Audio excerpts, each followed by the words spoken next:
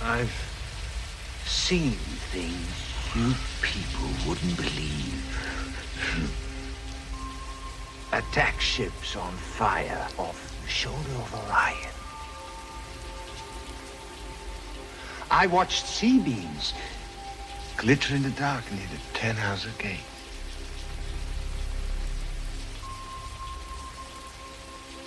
All those moments will be lost in time.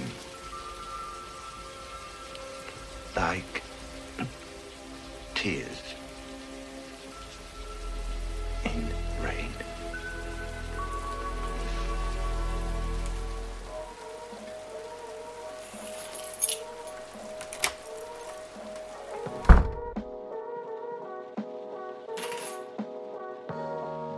Welcome to Backstory, presented by Real Asian Filmmakers. My name is Aaron Colley. And I'm Kelly Boone. For our first episode, we had the pleasure of hosting two filmmakers Patrick? who just premiered their feature film. You're still there, right? Yeah. Fucking guy. Oh, man. Okay, so it's been a while since I last talked to you. I think the last time was, or at least last time I saw you was 2018, I think, out in LA. Wow. Yeah. Long time ago. Yeah. Time flies. Yeah. So how are you doing? Where am I calling, or where are you talking from? I'm actually in Las Vegas. I live in LA, and since the COVID pandemic hit, my pops, who is an elderly gentleman, we had him fly out to LA just to be a little bit more safe, because although he's pretty independent, just the idea of him driving places was a bad idea. So we were there, some interesting experiences just overall, like I'm sure everybody else had. And then we decided to drive back to Vegas to his house just last week. And, we found like some flooding. Yeah. And so I've been here ever since dealing with that. And it was literally going to be like, come in, run some water, flush some toilets, check like things and flip on some lights, and then go back in a day or two. And then I packed like 2 changes of clothes, some really like just lame clothes too, because I didn't think I would see anybody. And so I have like all these late 90s like baggy, I have not all these, I have one pair of like late 90s Nike basketball shorts that go down like 4 inches below my knee, and a bunch of like not oversized, but just like really kind of comfortable t-shirts. So I look like I belong in this town. Yeah. I mean, it's strange, obviously, and like it's. I think I could talk about this because Paula wrote about it online and stuff. But Paula, my girlfriend, her grandfather passed away like about a couple weeks ago. He was 100 years old, and he was in the Philippines. And unfortunately, like he could get to a hospital, but it would have been probably a bad situation. I don't know the details, but I can just imagine if, goes to the hospital and then catches like, coronavirus, and then no one can see him and he can't leave, so that it was just strange situations. And then he was born in 1919. So that was like a year into the Spanish flu. So he went from one pandemic to the other, strange indeed. Wow. But yeah, never met the guy. I really wish I had. Yeah. Anyway. So we're doing this Until Tomorrow initiative, and it's like, in those early days, we were all, I think we weren't alone in this, and everybody was like, we got to come up with streaming recommendations. And so, one of our staff members, Chris, he had found all these old short films that Real Asian has shown in the past that were online and available actually for people to watch. And there's certainly this desire, this impetus to be nostalgic right now, and certainly like I think the initiative is part of that. But in this other way, it has brought us to think about archiving in a way, and that like while we are being nostalgic and looking back at the world and how it was, and because we know it's going to be different, afterwards, but like kind of looking back and like what does it mean to have an archive, and this is kind of an act of archiving and seeing the things that we've shown before. I mean, how do you feel about that too? As a filmmaker, like you make this work over years and years and years, and how does the work survive, and what does it mean to have it like kind of like looked at again so many years later? It's cool to revisit past work, because it takes you back to where you were when you made it, when you thought of it, when you screened it, and the experiences that you had going to places, meeting people, and where it took you, and I think that was kind of some good nostalgia, and I think it really shows maybe a little bit of your voice where it was, and then where it's gone, and maybe where it's going after. I think about like the year that we met, and it's just so funny the circumstances. I don't know. Do you remember? I mean, maybe I can tell my story, and you can accuse me of not remembering. But because we were both out here in 2003, and it's just the funny thing is that we were both living in San Francisco, but we didn't know each other at all, and then we met here at Real Asian. Like we were both showing films here. I remember Sally throwing me into a cab with you, and it was like, hey, what's up? I'm Patrick. Like, hey, I'm Aaron. Can I get that impression like recorded? Like, I'm going to clip this out of this. It's getting recorded right now, and it's like, hey, what's up? I'm Patrick, and we're like, where are you from? Oh, I'm from San Francisco. Oh yeah, you like the Warriors? Like seriously, it was one of the first things we talked about for sure, and that was the beginning of it all. And probably when it's all said and done, that'll probably be the final thing that we ever talk about. I think so, because that's whenever it is, like the last thing will be like, or it'll be like the last communication we have. Hopefully, when we're old and gray, is email about the Warriors. So that was like 2003, like post Gilbert Arenas Warriors. That was 2003 when we met, and you played Spunk at Real Asian. Then the other short we have as part of Until Tomorrow is Void, which you shot, I think, on movie mode on a digital point and shoot still camera, right? Something like that.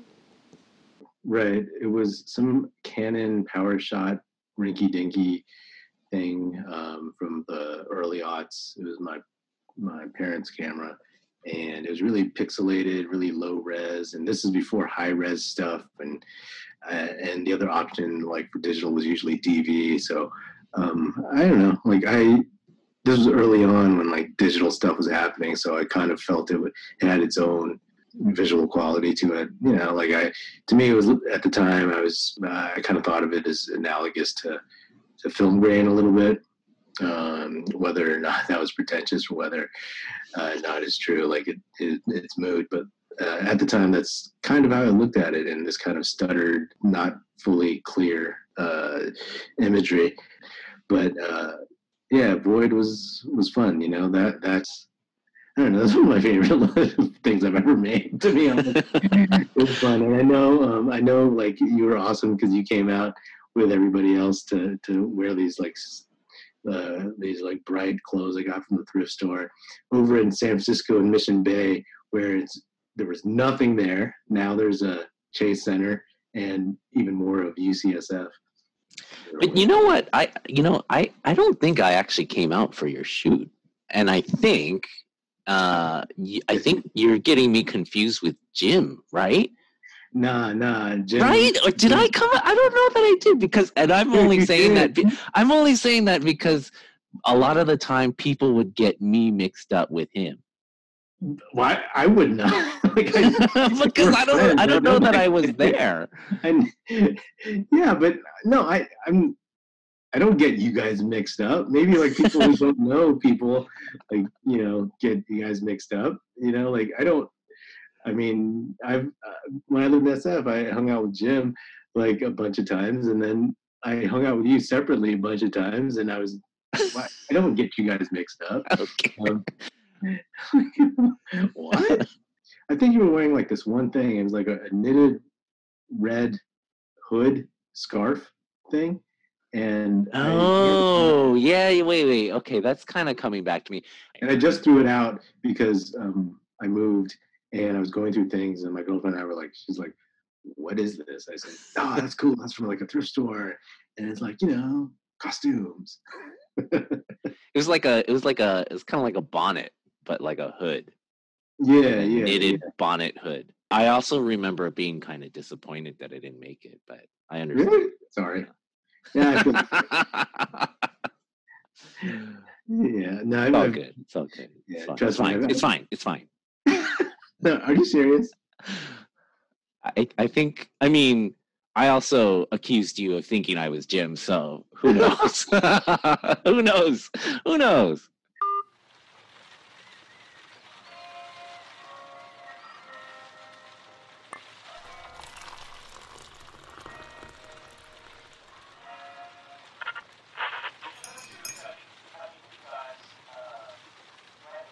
First film from Worldwide Short. Now that I think about it, Machine with Wishbone. I saw that at Worldwide Short, and I remember Randall had 6 or 7 copies of his DVD, and he had made intricately hand-cut cardboard sleeves for the DVD, and I was just so blown away by that. That he'd taken so much care into the presentation of his work for what was really going to be copies to give away. And I remember being really impressed by that. And I took it to the programming committee at Relation. I said, we should really consider this work. And at that time, we were still wavering on the idea of premiere status for shorts. We eventually came to the idea that even if it had played Worldwide Short that year, it was still eligible to play at Relation. And we'd kind of started to loosen our premiere status requirements for short films. But yeah, I remember Machine with Wishbone coming from Worldwide Short. So I guess, did you guys send that copy of the DVD back to him, or is that sleeve? No, they were made to be given away. Wow. you're giving people your screener, right? Because it's Mm-hmm. like YouTube was around, but it wasn't really, people didn't really use that. Vimeo was sort of around, maybe, but because this was actually 2008. That was when Randall first played Relation. So, how did you store all that material? In your house? Or no, what happened to that material? Does that still exist somewhere? Or you mean the DVDs and stuff? Yeah. We used to throw them out 2 years after they played. So we would keep last year's and the year before that, and then we would throw them. We would only keep the ones that had played. Mm-hmm. We would only keep screeners for work that we'd selected. All the rest of the ones that had just been submitted and not selected, we would throw at the end of the year. Into the chipper. It would go into the chipper. Yeah. But so, yeah, Chris, you've been delving into these archives. Is Shelter in Place giving you this is just what I've always wanted? The opportunity to dig through numerous files in a server that nobody uses. Pretty much. I mean, the genesis of this project started with an initiative from one of our filmmakers, Celeste Kuhn. At the beginning of the lockdown, she created a Facebook group called Celeste and Mooley's Short Film Club. Mooley is her pet rabbit. where one short film that's free to watch would be posted each day. Our marketing manager, Christine Vu, quickly got on board and offered to program the Wednesday and Thursday slots. And she reached out to staff to ask if anyone had listings of where shorts we had programmed could be found. So that got me to thinking, we really don't have one central place where we can find, for free viewing, shorts that have shown at our festival. So I started compiling a list, starting with award winners of the past festivals. I just did a quick Google search for videos matching the title and filmmaker of the short, and that first list had maybe, 16 or 20 titles on it. And I shared it with the rest of the staff, and everyone was pretty excited about it. So, finding myself with a lot of time on my hands, I began methodically Googling titles of short films from our archives, and found there were quite a few of them online. Over our 2 decades plus history, we've screened 950 short films, and we were able to find 35% of them online. A couple of them have been dating all the way back to our first year of 1987. And you have to remember that a lot of the work in those days was actually shot and screened on analog video or other tape-based formats, so there's not a lot of stuff from those early years that has been digitized. Anyways, the list grew to hundreds of entries long, with many artists like Anne-Marie Fleming, Greg Pak, Leslie Supnett, Gloria Wee Wong Kim, and Randall Akita showing up in multiple years. It was great to see the development of filmmakers like animator Jeff Cheever Stearns, who started with us in 2005 with a short, screened another short in 2007, returned with a mid-length in 2010, put together an omnibus film in 2013 with animators from across the country, and screened his debut feature with us in 2016. So we were brainstorming ideas for Asian Heritage Month when Christine told us about the Until Tomorrow hashtag, where people were posting nostalgic memories of life before the lockdown to share some positivity and happiness on the internet. So we came up with the idea of redesigning our festival archive pages and sharing shorts we'd found online as festival memories under the hashtag of Until Tomorrow. We decided on a 4-phase rollout plan, starting chronologically from the earliest years up to more recent films. And different films were released every week in May to celebrate Asian Heritage Month, with a fond look back at our festival offerings. And that's when, Kelly, you suggested we reach out to filmmakers whose work we found online to get them involved and get their permission. And yeah, I think that was really a good choice because, Kelly, I mean, what happened when you reached out to some of these filmmakers and sent them this link that was online?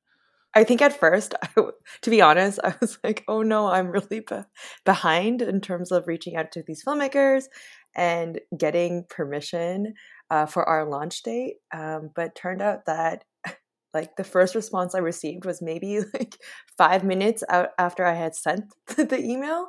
So, and I think that just speaks volumes to the responses overall that we received, people just being really happy to be remembered. Some were even whoa, oh yeah, I made that film, totally forgot.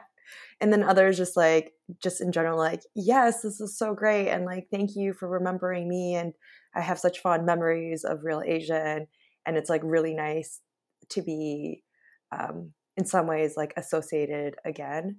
I was actually curious, for you, Chris, when you were looking things up and searching, did it bring up any kind of memories? Because I know you've been with the festival for, this is your 17th year now. Yeah, there were some Peter Chan Ho Sun's film from 2003, which was made in response to the SARS epidemic.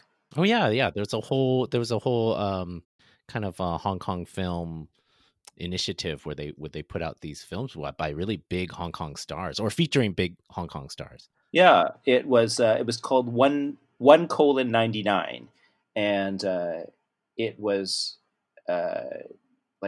20 short films, a minute long, and Peter Chan Ho Sun's film was called Memories of Spring, 2003, and I was watching it again, and it was just so relevant to the current lockdown. And there were just all these images of people in masks and empty streets.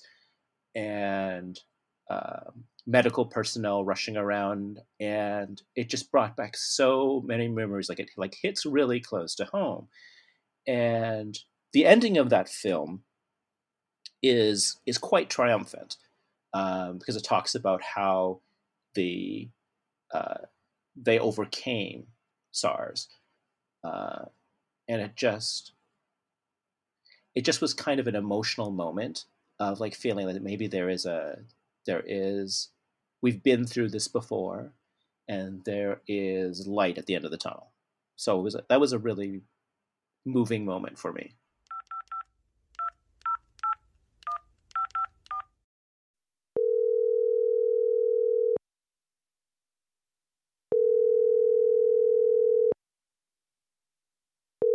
Hello? Hey Nor, it's Kelly. How are you? It's crazy. Well, I thought this would be a slow period. I thought there would be no work coming in, but it's actually because I work full time as a producer, and that means a lot of people are going into they're going into pre-production right now because it's kind of like the time where, films are people are looking for funding, people are applying for funding, and they are reaching out to me because I'm a producer and I obviously do that. So now more than ever, people have the time to follow these like fresh concepts. And so I just every single day I'm getting like new requests to hop on board, like pre-production and like just write grants and look for like just financing options. So I'm pretty busy, which is not ideal. Like I thought, everyone else, there's like, engage in self-care and like this is a time for relaxation.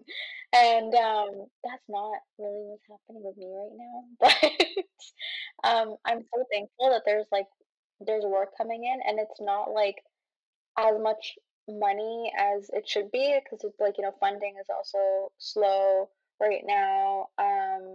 Everyone's kind of struggling, so payments are delayed and everything. But I'm also just super thankful that there's work coming in because I am independent. Like I work for myself. Um, so I'm really thankful, but it's a busy time. But I'm happy to see people like pursue what they want to and like help them out as a producer. Yeah, and that's why it's so nice actually to check up with you right now. I know the last time we saw each other was at the festival in November 2019, and things just have really changed since then. Um, I mean, there's still so many ways to connect. I know we've been emailing, but it can still feel so overwhelmingly like lonely at this time. I think for me, what you shared just right now just like really makes me think about the ways that value has shifted a lot. Like thinking about how we value ourselves, our work, our relationships with each other. I mean, maybe it hasn't really shifted, but it's just been made much more apparent. Just kind of the weight of the value maybe just made more apparent. Like I totally see what you're saying. I remember the festival space is such a like now I'm thinking of it as like such a privilege. Um, because again, like that's how you meet people. That's how you meet other people working in film. And there's no new relationship building happening, and there's no like nurturing of like my relationships happening like in in film or even outside of film because you can't really see anyone. But it's just like the act of like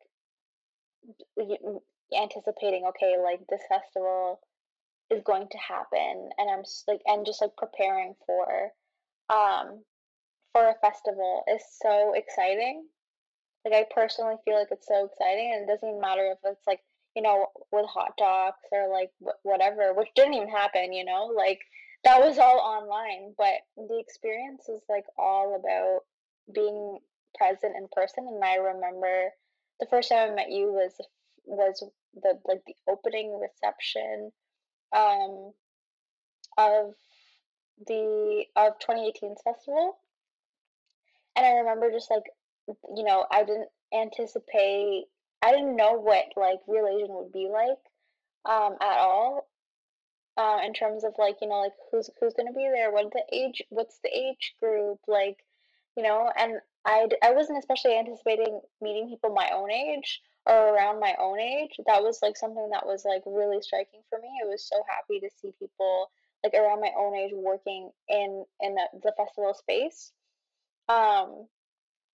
So no, I just remember like stepping into the space and feeling like this is a fresh this is like such a fresh space, and like I understand like why I'm here, and I understand like why my work relates to Real Asian, because I like see myself in like the reflection of like the physical bodies around me. And that can be really difficult with like, I know there's like certain festivals that are online festivals, or even festivals that are international that like my film has been screened at, and I haven't had the ability to like go and physically attend those festivals. I am still at a loss for like understanding.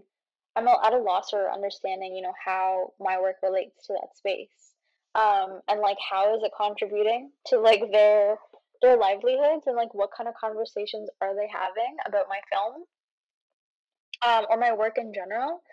And that's always something that's really interesting for me, because my work is mostly like, I don't see it as like a conversation and like end to a conversation, but I feel like my work is like the beginning of a conversation. I always leave like my work open ended. And so when I physically attended your festival, I was able to understand what you folks took out of it just by conversations. And even like it being screened with other people, I was able to meet the other filmmakers, and we were able to talk to each other about like how our, because the curation was thematic, so we were able to talk about how our films related to each other, and like also just like how they were different. But then when you have these online festivals, or when you're not, you can't attend the festival that you're featured at, you're not having these like such like meaningful conversations, which honestly those conversations are the reason why I continue to do what I do. Because then you see, okay, what is like speaking to people, and um why do people even want to watch your work.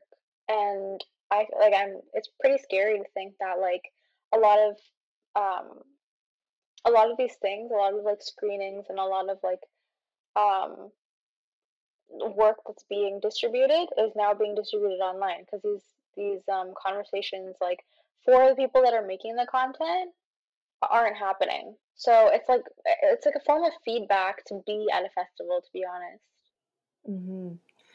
Yeah, actually, like what you just shared brings up so many different things for me. Like one of the first things I remember about meeting you was you had a film camera and you were taking photos of just the moment. And I just remember like, I thought that was so cool, just because I feel, not that we don't see people using film anymore, but it just, for me, I was like, oh, that's such a like meaningful way to kind of materialize and capture like what was happening. So I remember I was like, wow, that's so cool. I remember that. I remember like, and I'm so happy I did, just because times like this, you realize how special those moments are. Yeah, no, I still have like 2 photos of you on film. And I remember giving someone else the camera to take it of us. And it's so nice to have that documented.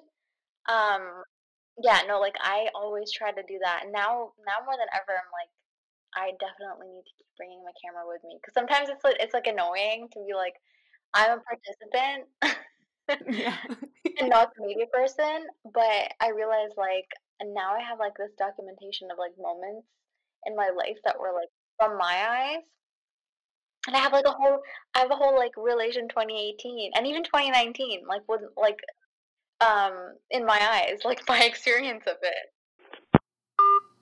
When you were talking about the process in which you were going through this, I think the operative word you said was methodically, because really when you presented this very long spreadsheet with all these links in it. We're like, what? Mm-hmm. How?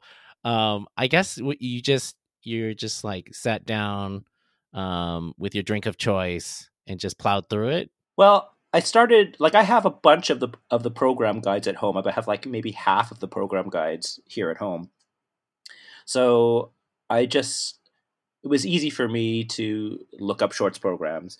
But as I was going through them, there were years that I didn't have. So Mm-hmm. I realized that we have a fairly good festival archive because we have scanned all the pages of our past program guides and put them on our website. So I could just download the PDFs and look at them.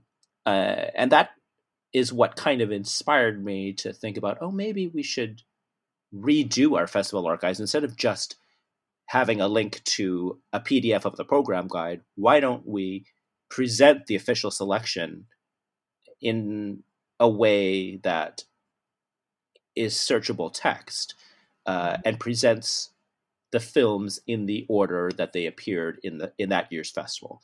And so that's what I did, and it made it very easy then to add links for films that we'd gotten permission from the filmmakers to link to.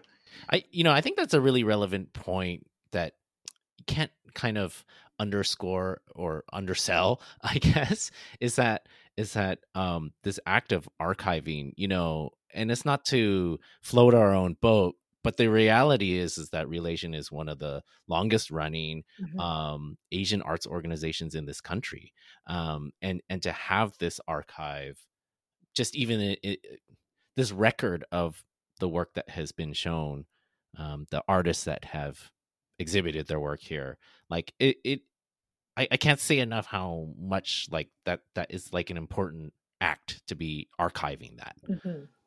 Yeah, it was definitely a humbling process to go through and type up that work. Just the actual process of entering film titles and directors and thinking, oh wow, this director and this director and this director. It was Mm-hmm. really cathartic to go through the archives and actually make them come real, more than just a PDF of a program guide. It was making a record come alive. Mm-hmm. And we should also say too that like these are short films that we've shown, and these are short films that are accessible through various links or whatever, but it's also cool to see those archives too, and that like we've shown the first features of people like Justin Lin, Hong Sang-soo, Apichatpong. So these kind of like people who went on to have really great careers, and lots of other filmmakers as well. I mean, those are definitely like the kind of like headliners, but still like Definitely. it's pretty cool to see those names too. Mm-hmm. Yeah, I mean, I can imagine sometime in the future we get around to offering links to features that are commercially available. Maybe putting up someone's Senando link or putting up someone's VOD link. Yeah, I guess on that, I know, part of this campaign is like grounded in Asian Heritage Month, like now, May. But now that like you've done that work to find these short films, like where do you see this archive going? Like just maybe expanding on like what you just were just like thinking about with maybe including features, but yeah, I'm just curious. I don't know, really. I think it's a good stepping off point. I mean, one thing that we added was links to the director's social handles, and links to their Facebook pages, and links to their Vimeo channels, links to their YouTube channels. And I mean, it's really about, it's kind of an example of community care that reaches out to our vast family of filmmakers and reminds them of our shared history and reconnects us to artists who we've maybe fallen out of touch with over the years. But it's a testament to our organizational longevity that we have so many filmmakers who have grown with us and helped make us who we are today. So I think that it's about reconnecting with our very vast network of filmmakers to re-engage them with the festival. Actually, on that, I was really excited to use my research skills in quotation marks to find whatever way we could to get connected, whether it's sliding into someone's DMs or finding their like really outdated email or their blog website.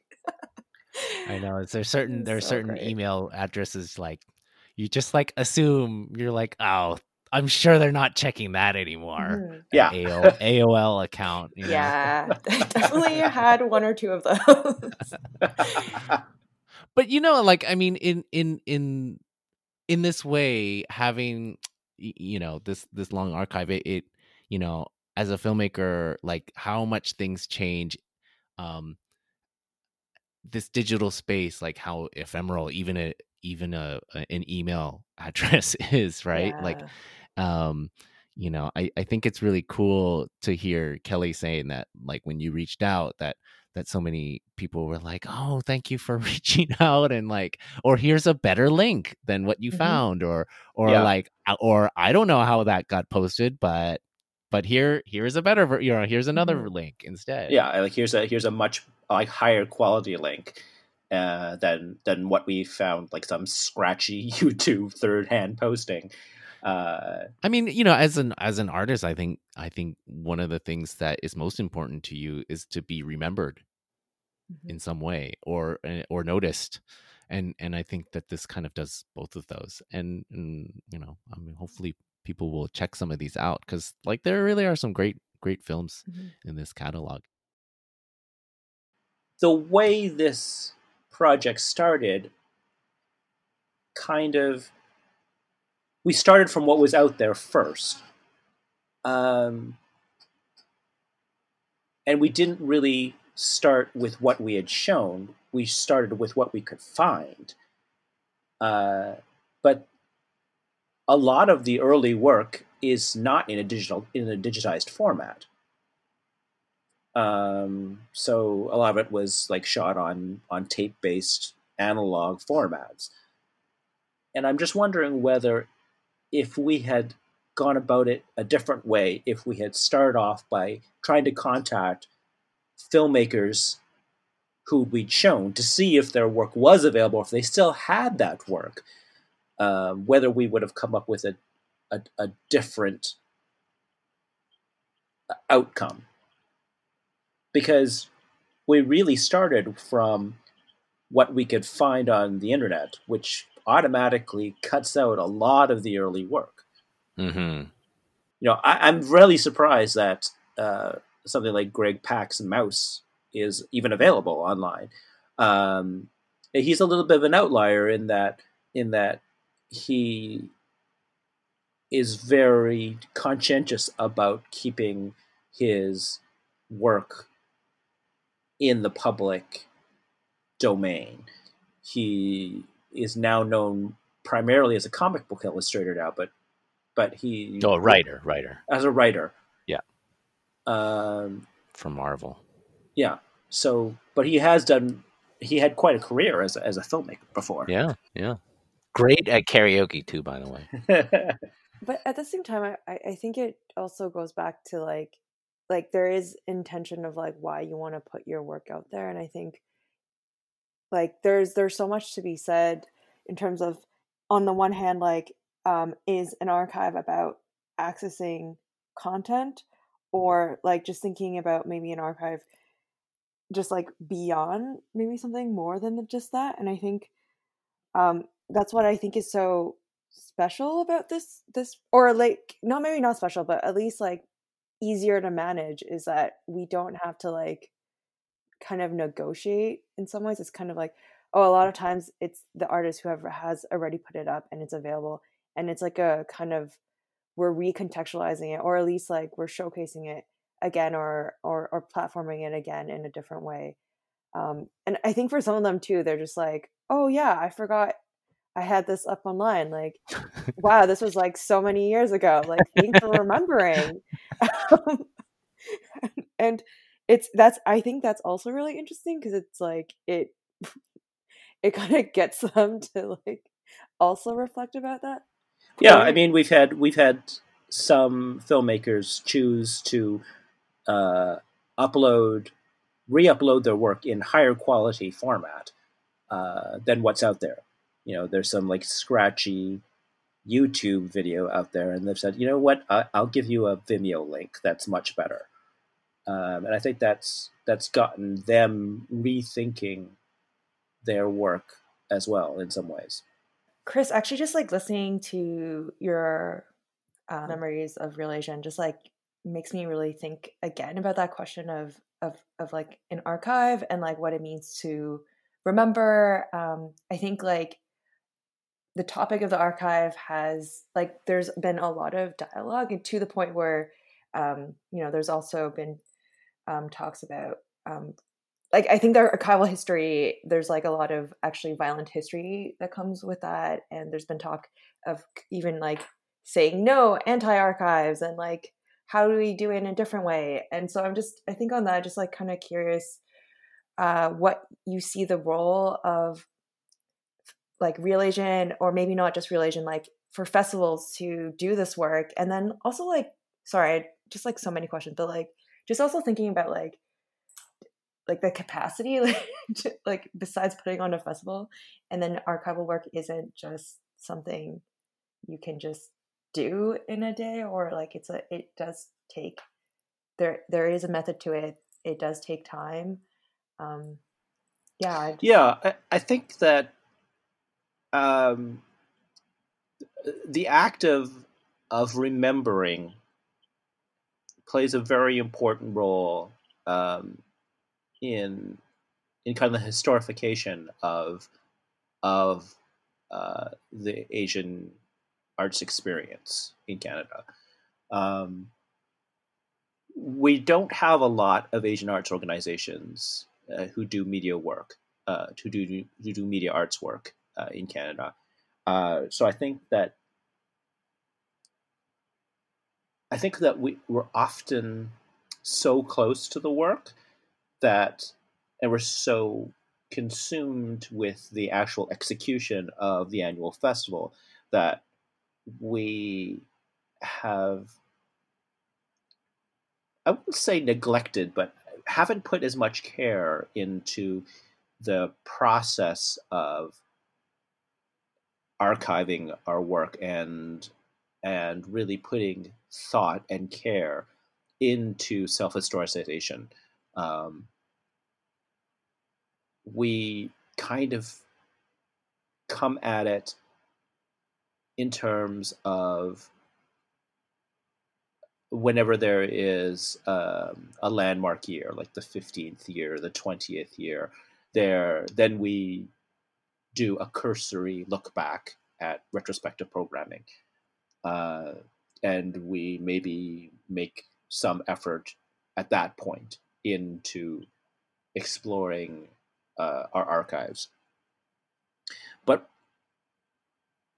archiving is a process that should be ongoing, and it's less effort to do it as you go along than to wait 30 years before tackling this mountain of archives.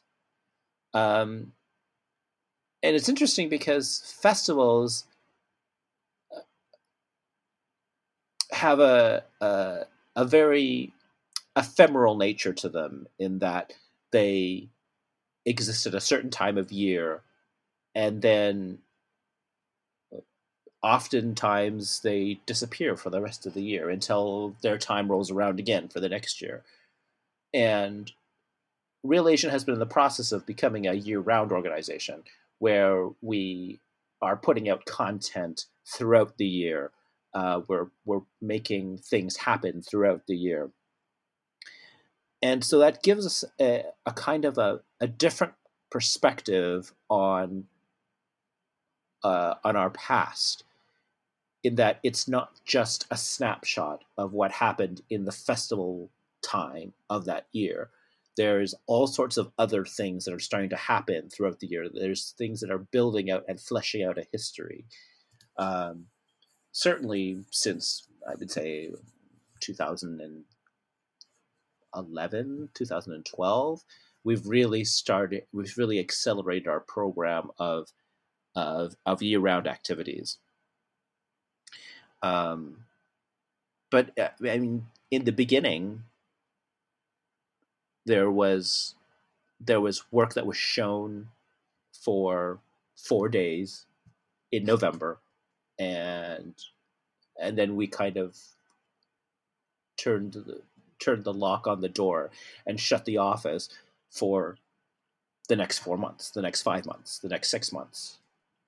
And so that work kind of just sat there, and there was nothing going on with it. There was nothing going on with the organization. The organization was a festival. That's all it was.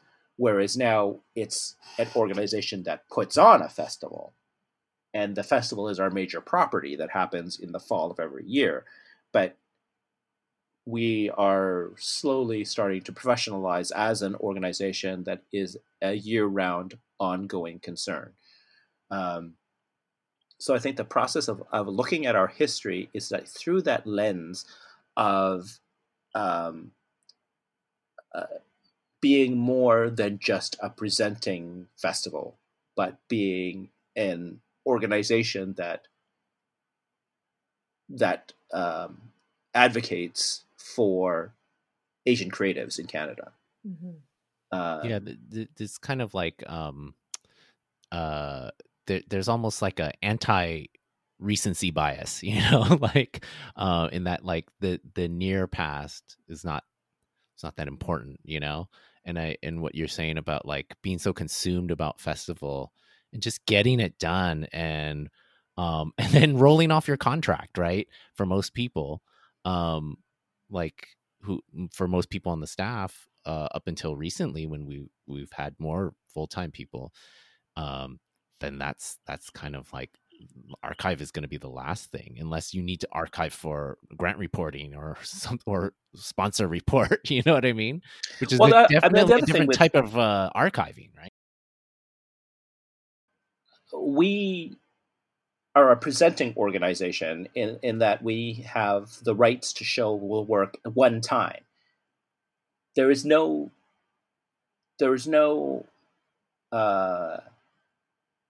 mechanism by which we own the rights to that work to present again. So there's no sense in archiving that, because we can't show it again. That work belongs to the artists, and it's up to them to show that work again, not us. So in a way, all that we have to look back upon are the physical ephemera, like program guides and posters and catalogs and things like that, that hold the record of what was shown. So in a lot of ways, our festival archive up until now has been just a digital representation of those program guides. Whereas now what we've done is reframe our past festival selections as an official selection. So it in a way it brings that collection to reality, in that there's a physical record that, yes, we showed this work, and in some cases it's like, and here's where you can watch it again for free. Yeah. Some of the filmmakers got back to me, were like, thank you for including me into your online festival. And I had to clarify, it's a directory and it's part of this ongoing festival archive campaign. Yeah, which is a very important it's a very important distinction to make, because we're not reprogramming the work.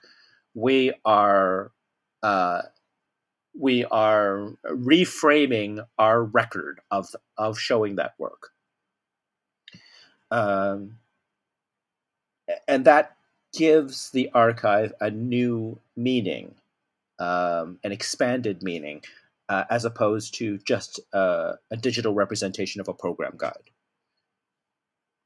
But one of the things that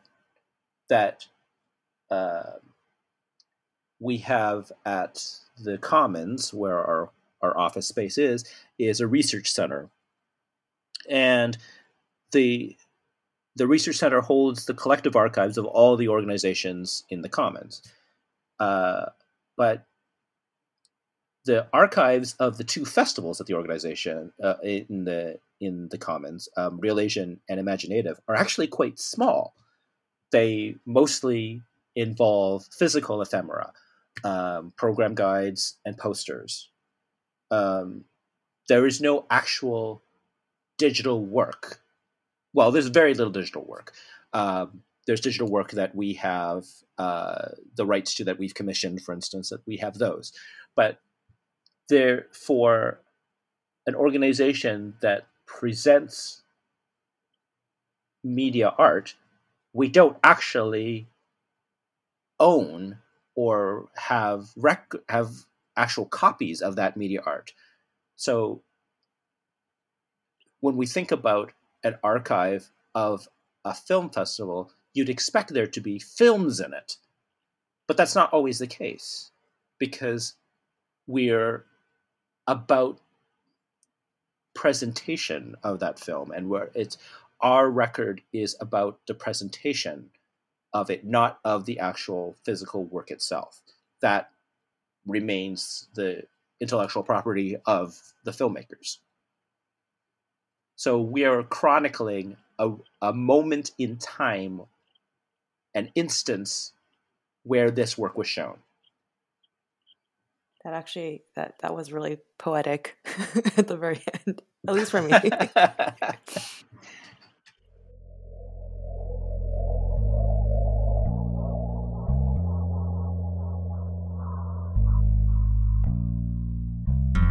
Backstory Podcast is written and hosted by Kelly Lui and Aram Collier.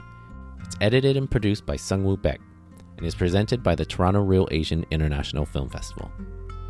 Check out our show notes for more information about the Until Tomorrow campaign and other archival efforts at Real Asian. If you have any questions or want to say hi, reach out to us at our email, backstory.ra@gmail.com. Today's interview was with Chris Chen, who is going into his 17th festival with Real Asian as its festival and operations manager. Having started out as a front of house volunteer in 2003, Chris has been working as an associate programmer at the Inside Out Toronto LGBT Film Festival and has worked and volunteered at many other festivals, including the Toronto International Film Festival, Calgary International Film Festival, and Frameline San Francisco International LGBT Film Festival. Chris sings with Choir Choir Choir and is always up for a night of karaoke. We would also like to thank Patrick Apino and Nora Khan for their lovely conversations.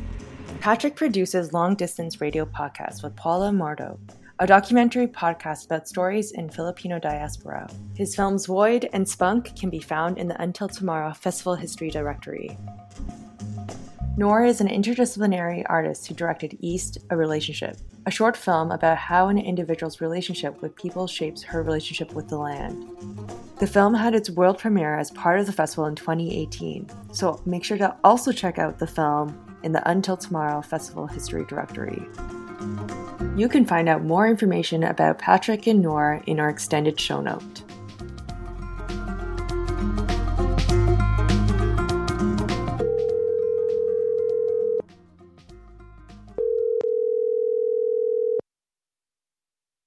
Your call has been forwarded to an automatic voice message system. At the tone, please record your message. When you have finished recording, you may hang up or press 1 for more options.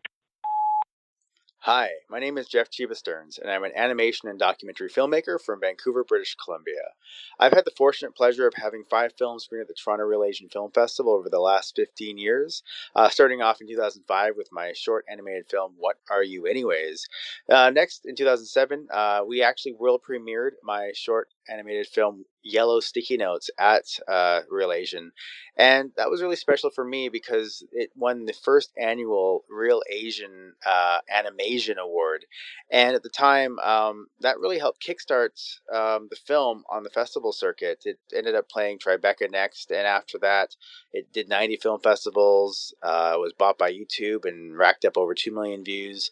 And so it was really nice that I guess Real Asian just saw some potential in that film, and that really helped me kind of move my career forward.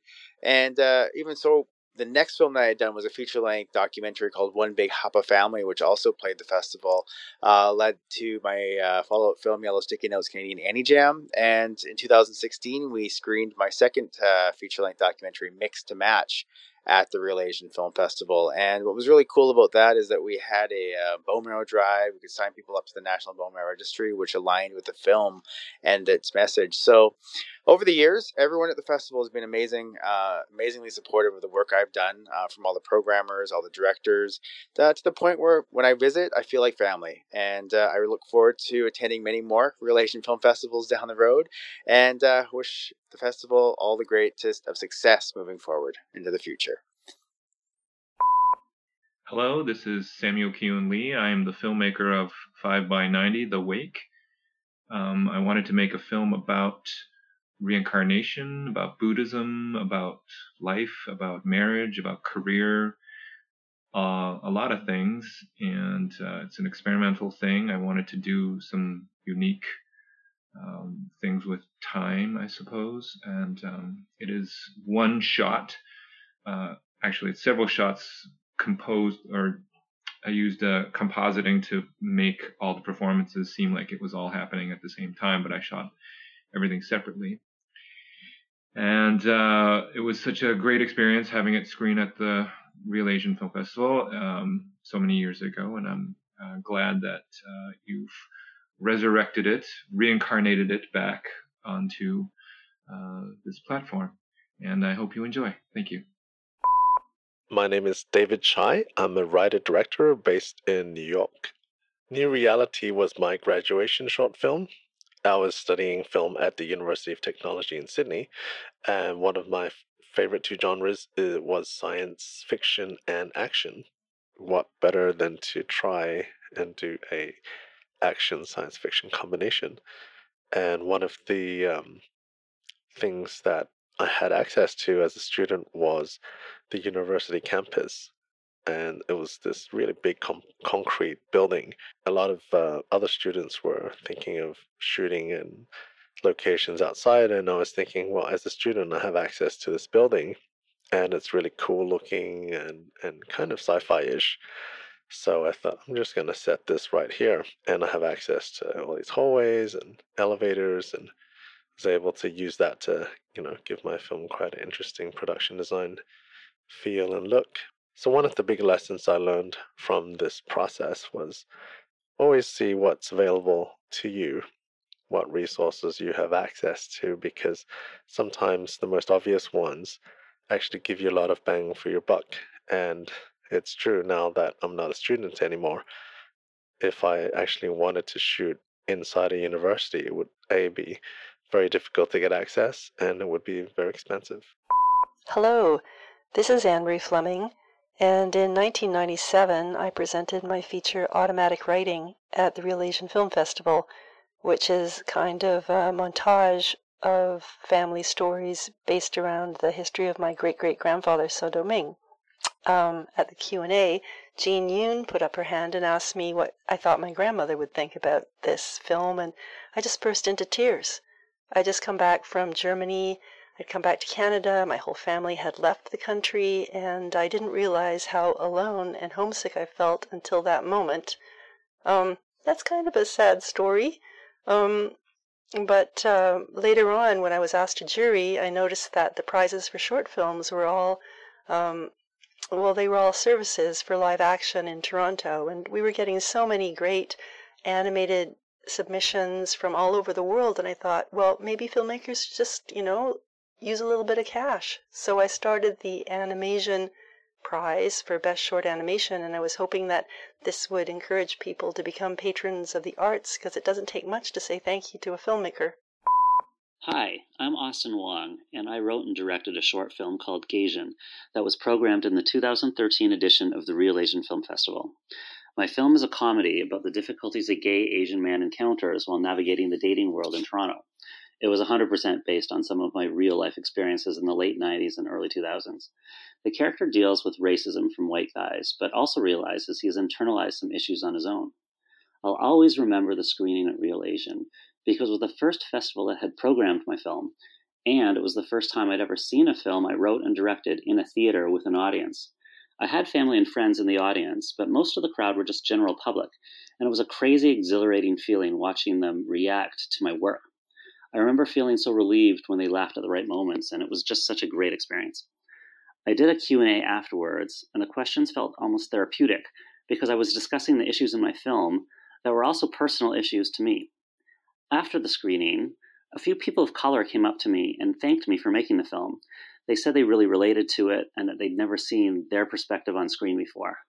It was an awesome feeling and so amazing to know that something I had made had helped people feel less alone. And it made me realize the importance of film and the importance of a festival like Real Asian, which really gives a platform to voices that aren't always heard. Hi, I'm Jennifer Liao, and I directed What You Eat, which is a short film that premiered at the 2008 Real Asian Film Festival. It was the first film festival that any of my films had ever played, and I had also pitched the short film the year before at Real Asian's pitch competition, where I won in the emerging category. Both of these things were huge milestones for me, and I just remember feeling really supported by everyone at the festival. Like I'd been invited into a very special but still very inclusive club. And that remains my feeling every time I get to be a part of the things Real Asian is doing, and when I attend Real Asian events. It will always hold an incredibly special place in my heart, and I'm excited to keep attending the festival as we find our way forward. Hi, my name is Jason Carmen, and I'm the writer-director of Lions in Waiting. Lions in Waiting is a short film about an Asian-Canadian hockey player who fights to have ice time after being hazed and finds the courage to be comfortable in his own skin. The film is about an athlete's dawning sexuality and the resulting alienation he feels from it. How do you overcome obstacles imposed on you, especially when they come from within? Sometimes facing these challenges head-on can unlock hidden potential. Lions in Waiting screened at the Toronto Real Asian Film Festival in 2017. I was there with my lead actor Taylor Carey, and we attended a weekday matinee screening at the Tiff Bell Lightbox. I remembered being pleasantly surprised by the turnout. It was predominantly high school kids. The festival has a great outreach program, and they got a lot of students into the screening. And one particular student, I think, commented that this was his first time seeing an Asian queer athlete in front of him on the big screen, like in a high school environment. And so I felt like I had hopefully broke down some barriers for him to show that it was possible to be queer and to be also an athlete, and empower him to take control of his own destiny. End of message.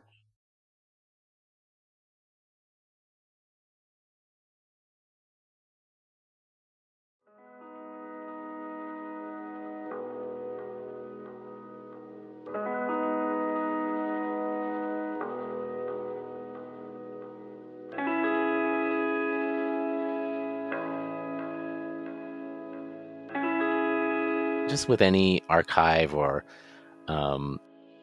this whole exercise of doing this, it brings up a lot of feelings, I think, about, as a creative person, like I make films too.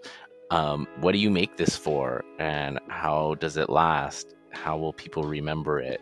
Ultimately, you always are wondering, does anybody fucking care? You know what I mean? And, just more and more material, like and we see it through our submissions, right? Like we have 800 900 submissions, whereas, in the past we'd have like 150 or 200 DVDs to go through. So the overwhelming volume of material and what is going to last. And in terms of the response that we've gotten from filmmakers has been really nice, and I can imagine how they must feel, and that, like, because otherwise, these things may be lost into the World Wide Web, right? And just to have somebody say, "Hey, I care about this, and I'm interested in what you've done, and I want other people to see it again." Like, that's a really cool thing.